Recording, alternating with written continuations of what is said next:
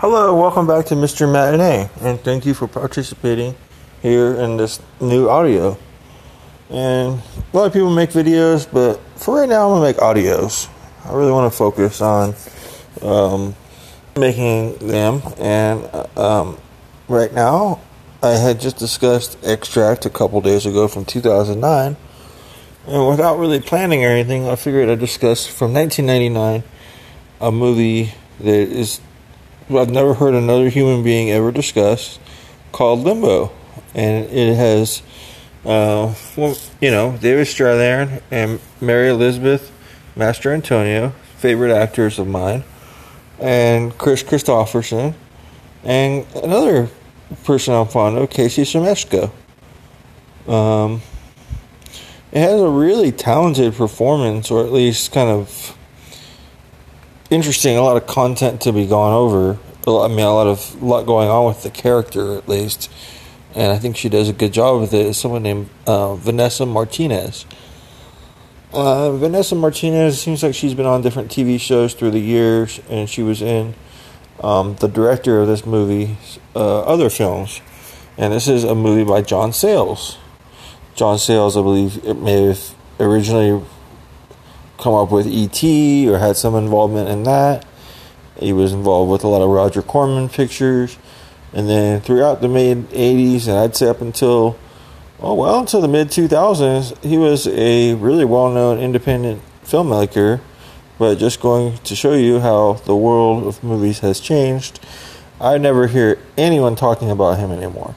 It's almost like the people that did talk about him have passed away, and this new generation of social justice warrior, critic type person really has no idea who John Sayles is. So that's particularly what's happened in this turnover, and I think a lot of it's intentional. They don't like that he's a white guy making these movies with diverse casts and various messages in them. If it was a black guy, I'm sure it would be a different deal, or if it was a guy that maybe they could get a better handle on, it really does impede it. If he was a white woman, I think they would celebrate him even more. There's something kind of very interesting about each one of his films. I think I've seen every one of them that's available for really wide release. There's the last 2 or 3 I looked up and could discuss a little bit further if I were given the opportunity to see them. But there was one about 9-10 years back with Danny Glover that I don't think critics liked as much as some of John Sayles' other work, so they kind of maybe jumped ship. I think it was Honey Dripper, and maybe that was one of his worst movies, because I think with that film he was actually trying to do something that they would like, something more flagrant, race baiting type stuff like Butler or something like that. Yeah, Honey Dripper. And that was about 14 years back now. So they didn't like that, didn't really catch on. And then from that point on, it was one of his least well received films. I happen to really like one from 2002. I almost said 2004, but I saw both. I saw Sunshine State. I don't believe I did see that in theaters. I believe I had to rent that one. And I think that's a really effective film. I think maybe if Timothy Hutton, if you could sub him out and put him in a different role, or maybe just omit him from it. So John Sayles, I could name some of the screenplays, some of the big screenplays that he's written, because I know he's worked on a lot of different movies. He wrote an early draft of E.T., he wrote Clan of the Cave Bear, he wrote a movie with Kathleen Quinlan called Wild Thing. He wrote the Breaking In movie that starred Casey Siemaszko and Burt Reynolds, and he talks about that in the commentary that he wrote Breaks It to be to work with Casey. He wrote Men of War, which is a pretty underrated Dolph Lundgren movie. Hard to believe that he wrote that, but he did. He wrote The Howling. I don't know to what extent he wrote The Howling, but he wrote The Howling. And with a guy named Terrence Winkless. Terrence Winkless. He wrote The Lady in Red. He wrote Battle Beyond the Stars, which is pretty interesting. An uncredited rewrite on Apollo 13 and Spiderwick Chronicles. He was a co-writer. So it's like basically to fund his life, he's done a lot of really big budget screenplay work. And to additionally fund his life, he's acted. He was in Straight Talk with Dolly Parton. It's not listed here, but I'm absolutely certain he's in it. He plays the dancing instructor. He acts in some of his films. He's in Matinee. I didn't know that, so he must be pretty close with Joe Dante. I'm not positive about that, but it seems like they have a lot of shared credits.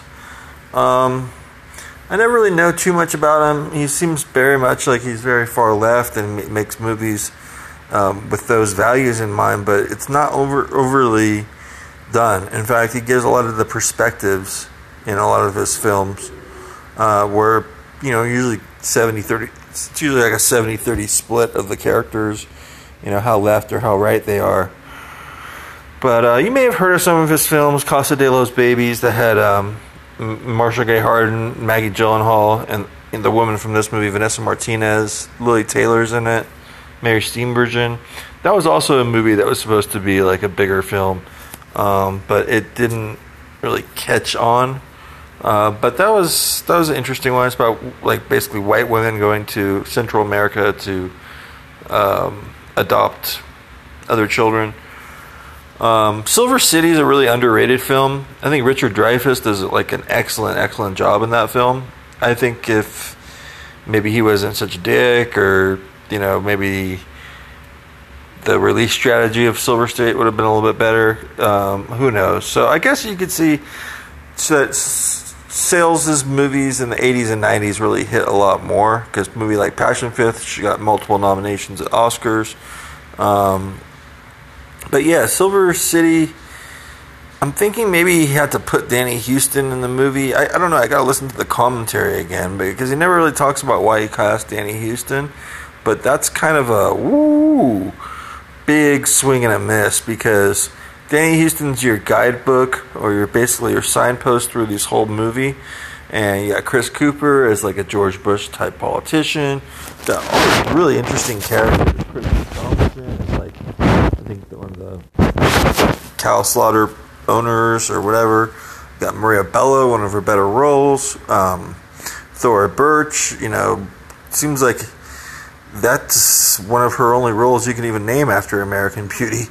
But yeah, that was like, oh wow, is that really her? Tim Roth kind of underused in the film. Daryl Hannah, really effective little bit type situation, good stuff. But like, I almost think that could have been so much better if they had a different lead playing opposite her. Billy Zane's very effective in it. So I'm talking about Limbo today, so I guess I should just get onto that topic. I feel like watching Silver City now that I'm bringing it up so much. I'd say probably his best overall movies are Lone Star and Matawan and 8 Man Out, and I haven't seen Leanna. Mind you, I haven't seen Leanna. That is a movie with someone named Linda Griffiths in it, and it's a movie you never hear anything about. Leanna is more of a real drama type. Oh, it looks like it's a lesbian. I think she starts maybe getting involved in lesbians. Okay. Sounds like an interesting movie. So I'll try to check out that one. I know I had the video of Baby It's You growing up. I'm not that big of a fan of that movie. Brother from Another Planet, it's good, but it goes on too long. Matawan's awesome. 8 Man Out's great. Passion Fish, City of Hope, Secret of Roan Inish. Men with Guns, pretty good. But it seems like when he goes for like more of the ostentatious titles like Honey Dripper, Casa de los Babies, or Men with Guns, critics aren't really on board with him as much. Made a Philippine American war movie called Amigo, and he made Go for Sisters, which is a crime drama that I thought sounded really good actually. It had Edward J. Olmos and Lisa Gay Hamilton in it. So anyway, that's kind of a surmisal of him. He has this producer and a lot of people that he works to on the set. I think they kind of defer to him a lot. So in this film, they deferred to him quite a lot because one could say, if they were more of like an American style of watching film, that this movie is incomplete. But upon listening to his entire commentary, it is definitely a choice. He definitely chooses to end the movie Limbo in an absolute state of limbo, where you don't know really if the people are going to get rescued. You think they're about to get rescued because of the same plane that they saw, or you think it's the same plane from the day before, is coming back for them. But you don't know. I mean, there's no verification of what plane it is. But if it was the plane from the day before, then they might not be able to get rescued, or because the guy couldn't fit everyone in there last time. So it's a complicated movie, and I'll discuss it from the beginning now. Limbo begins at a wedding, some kind of event, and they're talking about tourism and get to know all the different conflicts of the people of Juneau. And there's these two lesbians that want to kick this guy off of their fishing, either their fishing rights or their fishing property or their boat or something about this dude's not fishing right. And they start basically imploring David Strathairn's character to start fishing for them, and he's just like a handyman. So they want him to start fishing for them, and then at the wedding you get to know some of the peripheral characters, and you get Vanessa Martinez kind of walking around, and it seems like she's maybe like, there's like a flirtation going on between him and David Strathairn, or that they know each other, but she's undefined. I don't know if she's 15, I don't know if she's 19 in the movie, but she's, not 25 or something like that. So anyway, as it goes on, you get this kind of unstable woman on the stage. This is probably not how John Sayles would describe the movie, but it's my interpretation of the event, is that she's supposed to be portrayed as very stable and just kind of out there that likes to go, taking these singing jobs for a year. But to me, I think she seems like a freaking nut. So she starts going off on the stage, singing a song about how she's breaking up with the guy right in the band right next to her. And I don't know if people take it seriously or not, but the guy that's in the band starts taking it seriously. I think he stops playing. Anyway, the waitress must be so busy she doesn't even realize this, because Mary Elizabeth Mastrantonio does some really emotional song called Better Off Without You, and then just basically slams down the mic, and not that aggressively, but like leaves the stage and is all overly caught up, and then basically just walks right up to David Strathairn and asks him if he's going somewhere, or if she can get a ride back into town, I guess. And he just basically like fucks off his responsibilities. I guess he's got some more stuff to do, but gives her a ride in town. They start talking. The daughter's completely left to her own devices.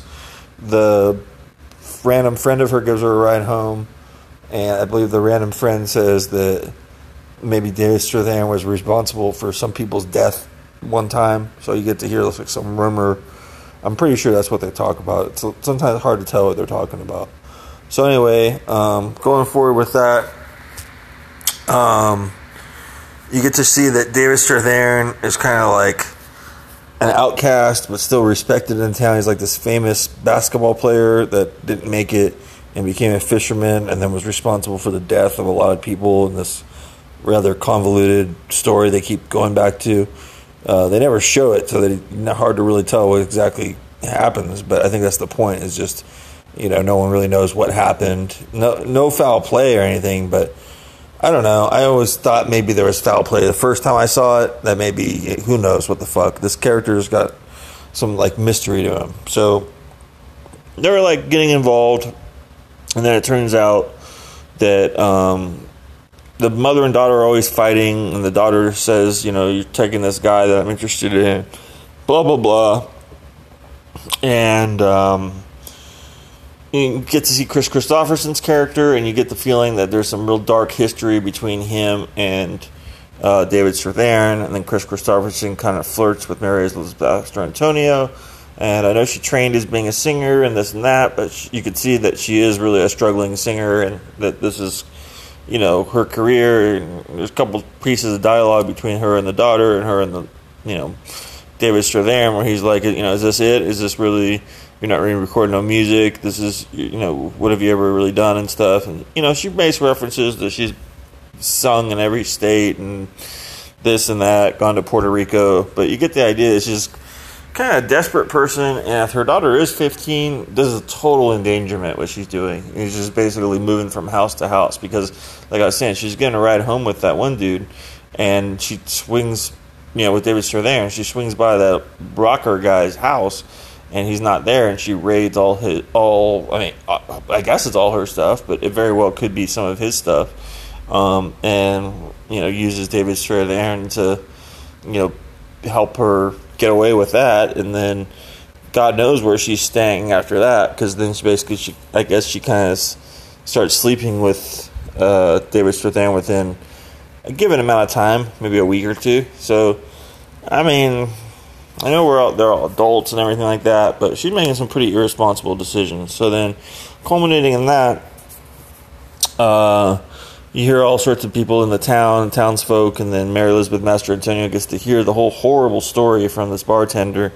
And I don't know why the bartender's telling the story so loud, but she gets to hear the whole story from what the town believes happened is, that the guy was responsible for this and that. So then, when you hear the guy's responsible for a crazy boating accident, what do? You decide to go with him on a boat, and you decide to bring your daughter as a bonding exercise. Oy vey. So anyway, prior to that, Casey Zemeshko comes to town, and he seems very shady, and he's kind of, I really like him. He does like a good Charlie Sheen type energy to his characters, or, real good, me first energy all the time, and I really do like him in a lot of different films and TV shows, including his NYPD Blue IA role, and all sorts of different stuff that he's done. He's a really, really underrated actor. Wish he would have maybe had one or two more big breaks. But yeah, it's great to see him in this role. So he plays a brother, and the reason they're going on this big boating trip, and for whatever reason that Strathairn even invites them, who knows why. But anyway, he's going on this boating trip to help out his brother, and the brother's not telling him the whole story. Oh yeah, Casey Zemeshko's in Young Guns as well. Not really in much except Public Enemies from recent years. TV-wise, I guess he's in Billions a couple times. Maybe he's doing theater, who knows. He's about 60 years old now. Huh. Interesting. 12 episodes of Damages. So anyway, and all of a sudden one night, Casey Zemeshko's like, hell yeah, they're coming for me, and I believe they just raid the boat and they kill Casey Zemeshko's character, and then David Strathairn and the two women, the teen and the woman that he's dating, he tells them that we should jump out the boat, swim to shore on this remote island, and stay there, and that's what they do, and that's what the whole rest of the movie is they're there trying to survive, having different revelations about what's going on with them and their interpersonal dynamics, which I feel could have gotten into even more salacious type stuff maybe, but anyway, it's kept on a certain level, kind of like them trying to have these mature interactions while trying to survive and not die, and the body of Zemeshko comes to shore. Different people try to kill them on the island. They have to hide. Chris Christopherson comes in a plane towards the end of it, and you think he's going to be able to rescue them, and he's not being honest about everything.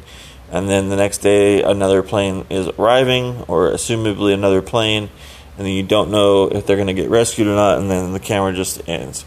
So at the very end of the screenplay, or the very end of the commentary, mind you, John Sayles very expressly says, you feel free to write Limbo to The Return.